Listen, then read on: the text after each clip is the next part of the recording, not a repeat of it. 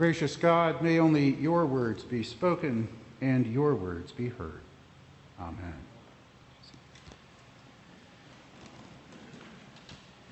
As today's gospel reading starts out, these disciples are gathered in Jerusalem together. And it's that first Easter day, but by now it is nighttime, and most of them have absolutely no idea what Easter means. They've heard stories of an empty tomb and of a mysterious stranger. And all of a sudden, Jesus stands among them and says, "Peace be with you." They are startled and terrified, we're told. It's not surprising. Dead people don't come to life again. It must be a ghost. The first thing that Jesus does is to help them move beyond that fear. He doesn't dismiss fear. He doesn't ignore fear. He doesn't criticize fear. He addresses fear. And he addresses fear, interestingly, not just intellectually or emotionally. He uses all 5 human senses to do so. He speaks to them. Why are you frightened? Why do doubts arise in your minds and hearts? He says, look at me, look at my hands and my feet. You can see that it is I myself. He says, touch me, handle me, if that'll help you get a handle on yourselves. Examine me for yourselves. And even that doesn't seem to be enough, engaging hearing and sight and touch. They still can't believe their senses. So in their joy, while they are still disbelieving and wondering, Jesus says something pretty common. Do you have anything to eat? They give him a piece of broiled fish, something to smell, something to taste. And he eats it in their presence. And it's that simple action, just witnessing a normal, everyday, real human body action, such as having a midnight snack, that has to be calming to these disciples. This is the one with whom we had broken bread. We recognize this. This is the one made known to us in the breaking of bread. There he is, eating with us again, a meal. So the first part of the story that we are invited into today is this. When we are filled with fear, when we're filled with disbelief, when we're bewildered and confused by life, we're not alone. God meets us there and helps us through it.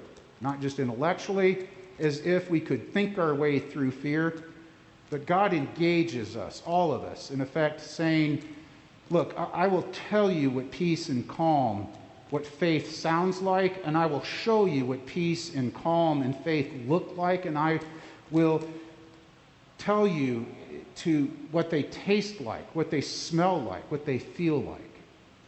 Our fear is replaced with faith so that our minds can be opened. Because notice the next thing that happens, these disciples are no longer full of fear, and it's only then that he starts to interpret to them all that was said about themselves in the Scriptures. In other words, they had to have open minds in order to study Scripture. And our minds and our doors are not open when they are in fear.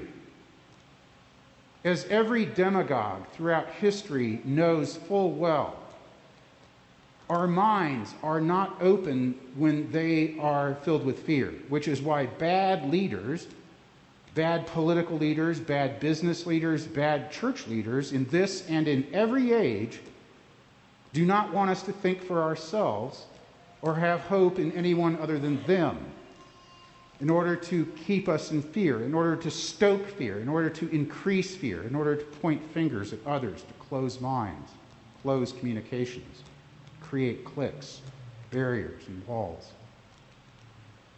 And it's why good leaders in this and every age, good political leaders, good business leaders, good church leaders encourage people to think for themselves.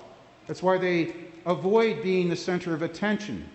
That's why they try to relieve fear, calm fear, decrease fear, and increase faith Help us to look beyond and above ourselves, to welcome others, to create connections, to build bridges, to point to others and to God.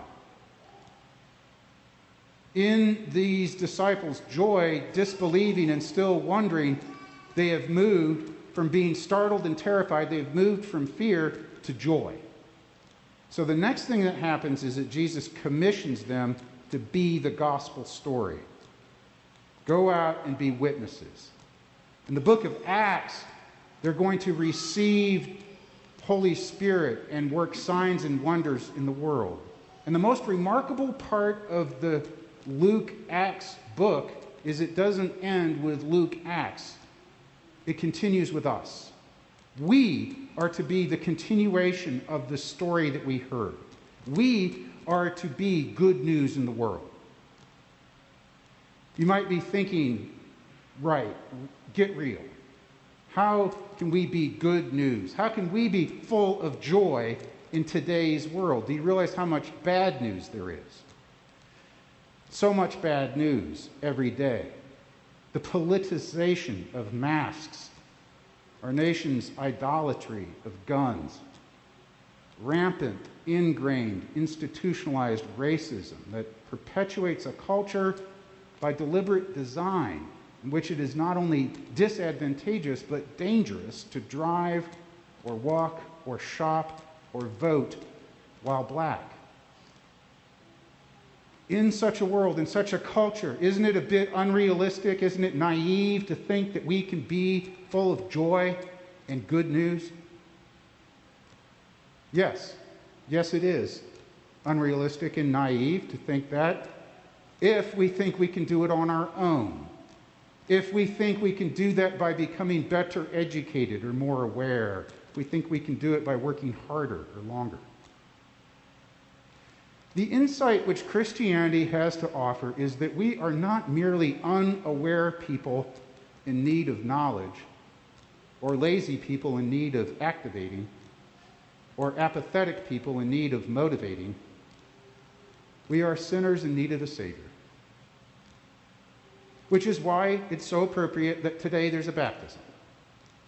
In just a minute, I will ask Maeve's parents and godparents to renounce on her behalf the authors of everything that is bad in the world and to take on everything that is good in the world. They will renounce Satan and the spiritual forces of wickedness. They will renounce evil powers of this world that corrupt and destroy creatures of God and sinful desires that draw us from the love of God.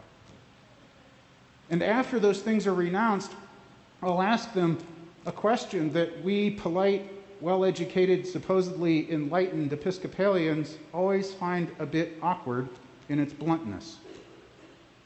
Do you turn to Jesus Christ and accept him as your Savior? It's not just a question for parents and godparents the day of a baptism. It's a question for each of us on a daily and even hourly basis.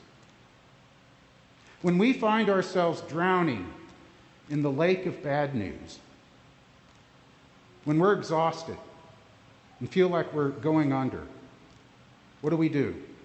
Do we try harder? Do we dog paddle faster, scream louder, accuse and excuse more? Or do we reach up and reach out and say, help, I need help, we need help. I've not put my whole trust in God's grace and love. I've followed other lords, small g gods, that don't love me back. So, today, I join with those who are committing themselves to Christ and do all in my power to support Maeve in her life in Christ. I will renew my own baptismal covenant. With God's help, I will continue in the apostles' teaching and fellowship, in the breaking of bread and the prayers. With God's help, I'll continue persevering in repenting, proclaiming, seeking, serving. With God's help, I will love my neighbor as myself, strive for justice and peace, and respect the dignity of every human being. In other words, today, with God's help, we as the body of Christ will be good news that people can hear and see and touch and smell and taste. We will be the resurrection story and good news in the world today. With God's help. Amen.